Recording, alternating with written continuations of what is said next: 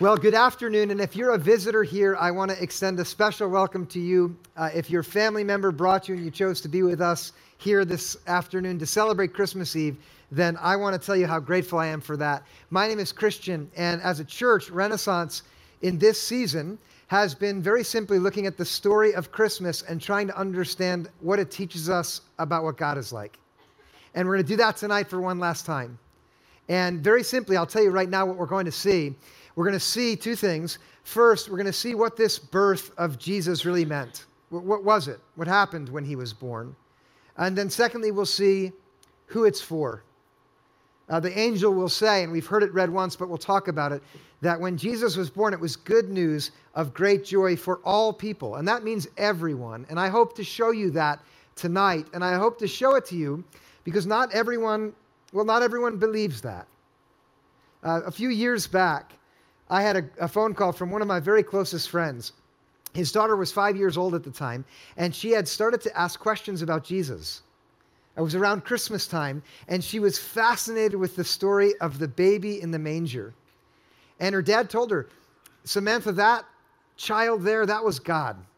At Christmas, we believe that God was born, and he came like that as a baby to save us and to love us. She was so taken with the story. She asked him one evening when he was tucking her into bed, she said, Dad, how can I be with Jesus forever?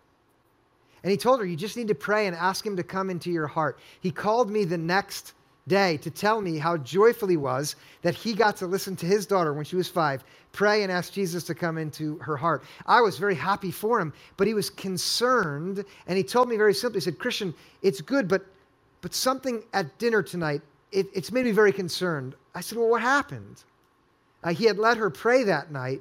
You know, they were the family that says grace every night before dinner. And since she had had this prayer that afternoon, he said, why don't you pray, Samantha, before we have dinner? And so she did. She said, God, I thank you for my mom and dad.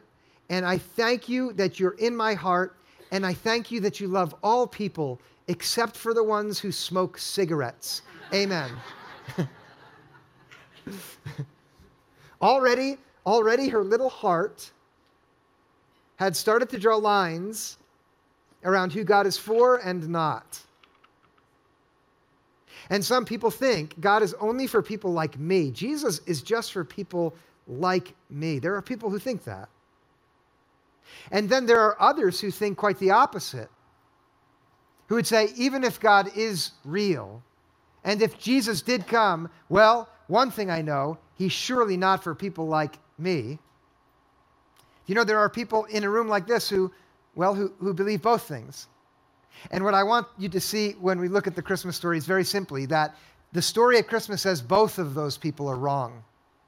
It says very simply that Jesus is for all people. He's for absolutely everyone. And the way we're going to see that is by narrowing our attention in to the scene that was just read. The moment when the angels appeared to the shepherds outside of the city of Bethlehem to give them the news. Before we look at it, I want you to try to use your imagination. Wherever you are in faith, whether you've believed for a long time or you're not sure, would you do this? Would you picture yourself there that evening? It's nighttime. The stars are brilliant overhead.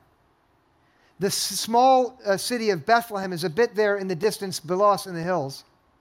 Jerusalem, the city where the temple is, where the religious people are, that's 6 miles to the north. We're far away from there. We're out in the sticks. And there on the hills around us are the shepherds. These are herdsmen who've been moving their flock from place to place. For thousands of years, men have made a living like this. We're there with them out in the sticks. When all of a sudden the night sky is just torn by a brilliant light. And it's apparent to us all of a sudden that there is a messenger from heaven who's right there before us. And all of us, we are terrified. It is a very horrifying experience for us. We cower in fright when the voice of the angel speaks out of that brilliant light and says, do not be afraid. And there's a part of us when we hear that doesn't want to be afraid, but wants to touch heaven as it's come down here. And then that voice goes on to say, after telling us, don't be afraid, telling us this about the birth of Jesus. Look at it up here. I am bringing you good news of great joy for all of the people. Look, put this story aside for a minute. What we all need is good news. Isn't that right? And we all need joy. I know it's true of every one of you. It's what you were made for. You catch glimpses of it in life and you want it again because that's what your heart was made for.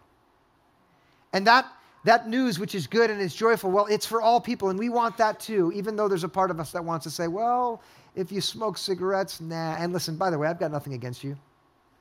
There's some smokers here. You're hiding the cigarettes right now. It's okay. The news here is that this is good news of great joy for all people. Let's take each one of those phrases one at a time. And we'll do this so that we can understand what this angel has for us this Christmas. Let's start with that phrase, good news. Here at the birth of Jesus, this heavenly messenger describes it as good news, and listen now, for the people in and around Jerusalem in this time period. For the religious folks and the shepherds, this phrase, good news, would strike two chords, and we must understand both of them if we will hear what the angel is saying. One of the chords is religious, and the other chord is political. Let's start with the religious chord, good news. For generations, the people in and around Jerusalem had hoped that one day God would send a deliverer to make their lives good again. Oh, they'd lived for centuries even, wondering when the day would come when God's anointed deliverer would finally come and save them. And they hoped for this because their prophets had written about it. They had made promises to God's people that one day there will be a deliverer who comes and shines a light in the darkness. A liberator will come and he'll break the chains that hold you in bondage. He'll come and he'll open the prison doors. He'll give sight to blind eyes. He'll make it so the lame can walk. One day that will happen. And each time the prophets talked about this future deliverer, guess which phrase they used to describe it? Good news. And so when the angel says on that starry night, good news, in reference to Jesus' birth, there's a religious chord that is struck, the religious hope that says one day maybe God will deliver us. The angel is saying, open your eyes, deliverance has come. That's the religious chord. Now, you must set beside that the political chord, because there's that too.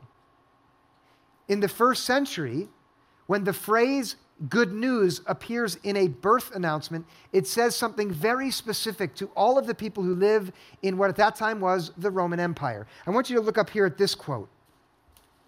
The birth of the God is the beginning of the good news for the world. That sounds like something that would be written about Jesus in the Bible, right? It's actually not written about him. This is a quote that was found carved in stone in the ancient city of Priene in Asia Minor, what we call Turkey today. This was actually carved before Jesus was born about this guy right here. Does anybody know who that is? Paul Madsen? Nah, that's Caesar Augustus. Before Jesus was born, this guy's birth was announced to the Roman Empire as good news for all the world. His statue here shows an awful lot. You can actually go see this statue. It's in the Vatican in Rome. But you notice he has no shoes on. At this time, only the gods were depicted without shoes. And that little figure off on the right side of his leg there, that's Cupid riding a dolphin. It's a nod toward his supposed divine ancestry. The cloth that's wrapped around his waist and over his arm, that's the commander's cloth. It's only worn by the man who commands the might and power of all of the soldiers of the Roman Empire. His arm is raised in the rhetorical position that would be used to address the troops. And if you could see it on his breastplate, there are figures carved of all of the people that he had conquered. When this man was born, the announcement went out all over the entire empire with the words, good news. That's the political chord that would have been struck by the angel. Come back with me now to the hill there outside of Bethlehem and look again at what the angel says when Jesus is born. I'm bringing you good news. The angel's saying two things. That Jesus, this baby born here, he is good news because he's the deliverer that our prophets told us to wait and hope for. And not only that, but also this baby in the manger is the true king of the world.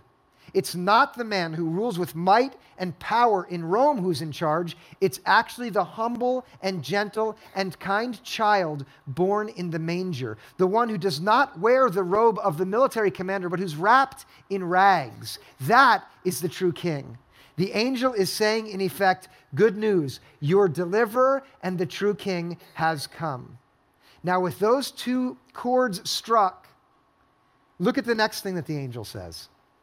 This good news is news of great joy. Now listen, I set the story aside for a moment, and I'll say it again. What you were made for, every one of you, is to be a person of joy. You know how many of us are chasing after happiness and how elusive it is? You have it in your mind that if I get this thing, it will make me happy, and you get it, and you're in the same place 2 days later. Or this relationship or this change, you get this job or meet this new person, it never works. But joy, that is a deeper thing than happiness. It's the kind of gladness that transcends your conditions. Whatever is happening out in the world, it's the kind of well-being that's like an underground stream of water, providing nourishment for your soul to grow. Joy, that's what you're made for. And on that evening, the angel says that this is great joy because of what Jesus is like. Now follow me here. If he's the deliverer and the true king, this is news that is joyful because in one sense, Jesus is exactly the opposite from the emperor. Now think of this. The emperor rules from far away in Rome with the threat of violence. Jesus will grow up to rule inside of men and women's hearts, and the power that he'll rule with is love. The emperor is harsh and demanding and violent and cruel. Jesus is gentle and patient. He is a teacher who abides with his students and guides them on the way of life with them. He's kind and he's right there. The emperor punishes his enemies swiftly. Jesus will grow up to die for his enemies. And what Jesus seeks as he comes, not only in this baby, but as he grows, is he seeks to rule and reign on the hearts of men and women who will open themselves up to him and then receive the true joy that comes only when you yield yourself to this king who is the king of love. Joy, because when a man or a woman or even a child says, Jesus, you're my king, that person is totally free. Do some of you know what I mean? Yes. The kind of joy that comes when you're delivered from loneliness and God puts you together with other people who know just who you are and accept you for who you are and love you. The joy that comes when Jesus says to you, I am the king who knows everything that's behind you and I choose to forgive you. I said it in the past, and I open before you a brand new day. A joy that comes when you don't know where to go in life because you're lost, but Jesus comes like a shepherd and says, if you give me your heart, I will guide you step after step onto the way of true life, and you will thrive. Do some of you know this joy from experience? Listen, I'm going to tell you this. If a person receives this true king, Jesus, and accepts his authority of love, and then takes it to heart, what happens is that person becomes so joyful that the people around them can see it and they know something is different. Have you ever seen that with your own two eyes? I can't tell if you have. That person has. Are you awake? Yes? Yes. Thank you. Let me tell you this. Listen. Even when life is very hard, the joy of having Jesus rule in your heart is magnificent. Last week, I stood right up here on Sunday, and I told this gathering about the hardest time in my life. In 2000, I had a terrible year, and I talked about how hard it was for me because of what I was facing. That Christmas, I got a phone call from a dear friend, and some of you have met this guy. He was here and preached, my friend Vito. Guess where Vito lives? If you don't even know, you're like, oh, obviously he lives in New York City. Exactly. Vito and his wife, Monique, called me that Christmas. They said, Christian, because they knew I was alone. They said, why don't you come and spend Christmas with us and come into the city? And I came in on a Sunday morning to go to church with them. And the pastor that morning talked about this story of Christmas. And I sat out there where you are, and I had all of my grief in my life as I listened, but then I also knew it's true. Jesus has delivered this guy. And I had everything in my own life, all of my own regrets and failures. I had all of my own worries about the future and all of my own uncertainty as he spoke. But deep inside, I knew, yes, Jesus has come and he's for me. And he has come to rule and reign in my heart and guide me into true life. I started feeling really joyful while I was sitting out there. When I feel joyful, I cry. Snot was running all down.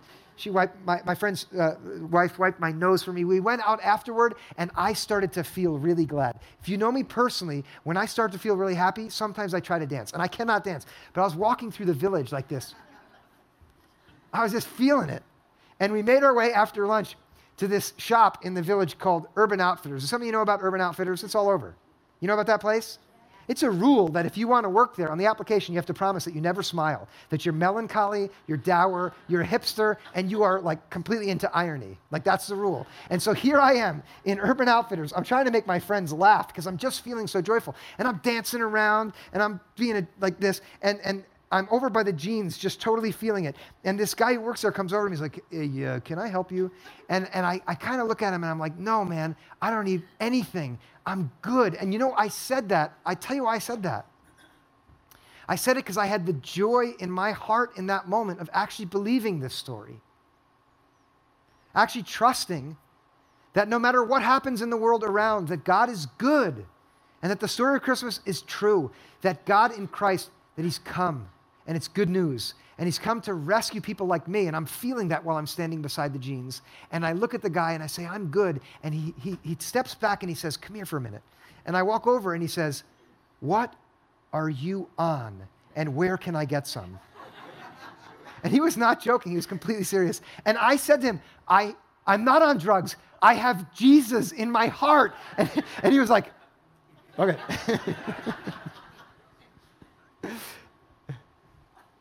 It raises the question, who is this for? Like, who is this good news for?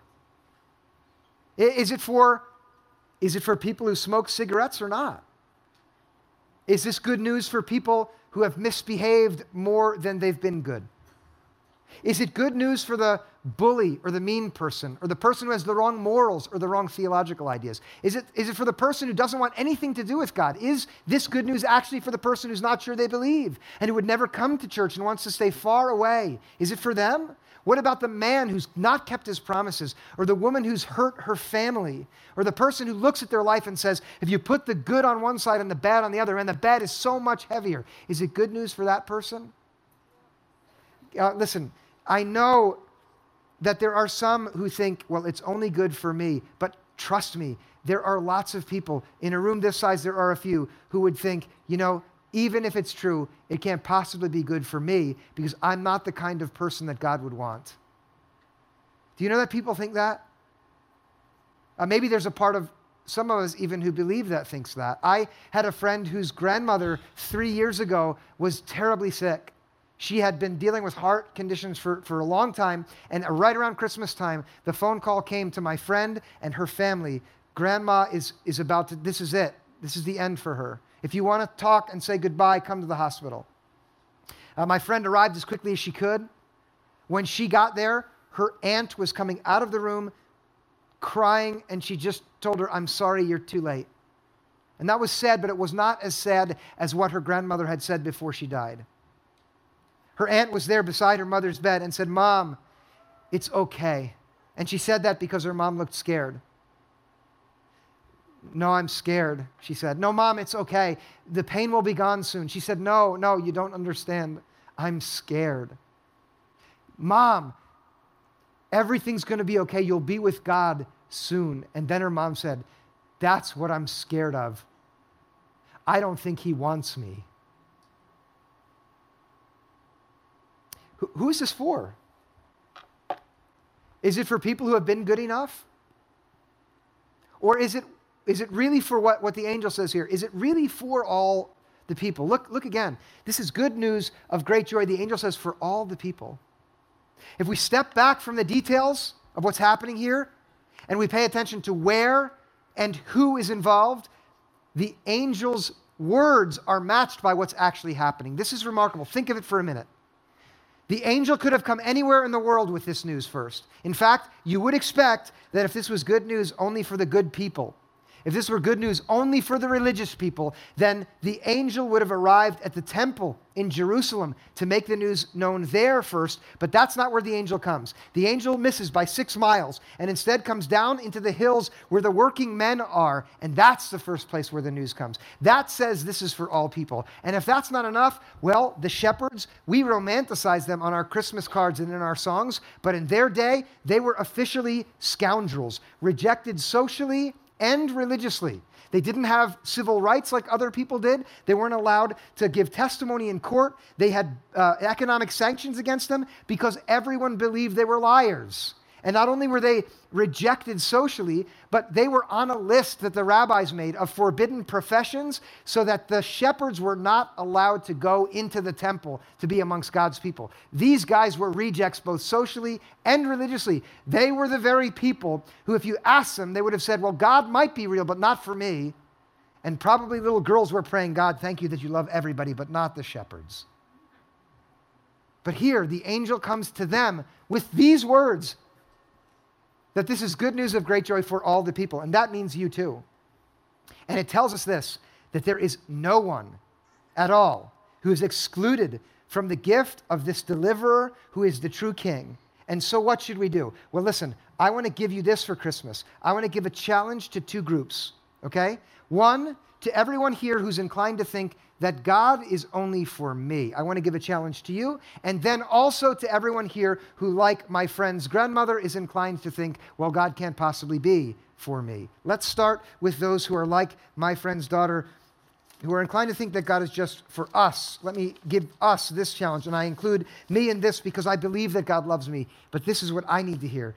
The challenge is this: we must diligently avoid the mistake of ever believing that God is only for us and not for the people around us. I'll tell you when you can try this out. Are you ready? Later tonight at Christmas dinner, there's going to be one person nearby, or Christmas Eve dinner, one person nearby you're going to think, well, God can't possibly love that person.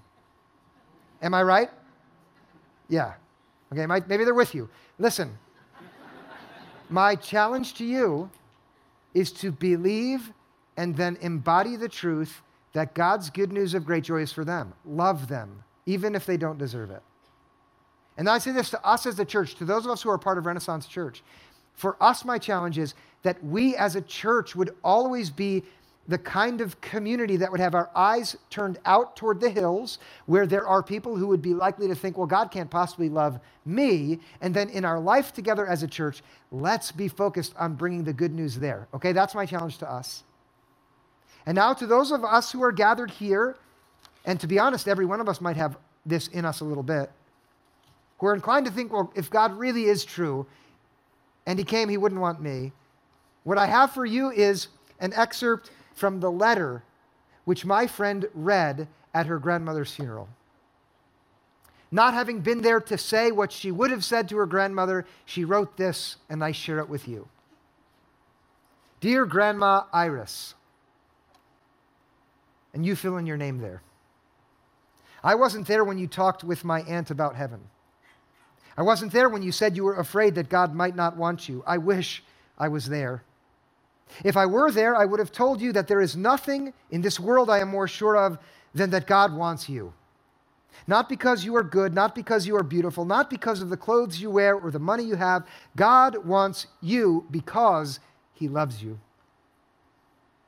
He loves you with a love that no one else can match. Romans 8:38 says, for I am convinced that neither death nor life, neither angels nor demons, neither present nor the future, nor any powers, nor height or depth, nothing at all in creation will be able to separate us from the love of God, which is in Christ Jesus our Lord. To you I would say, God wants everyone.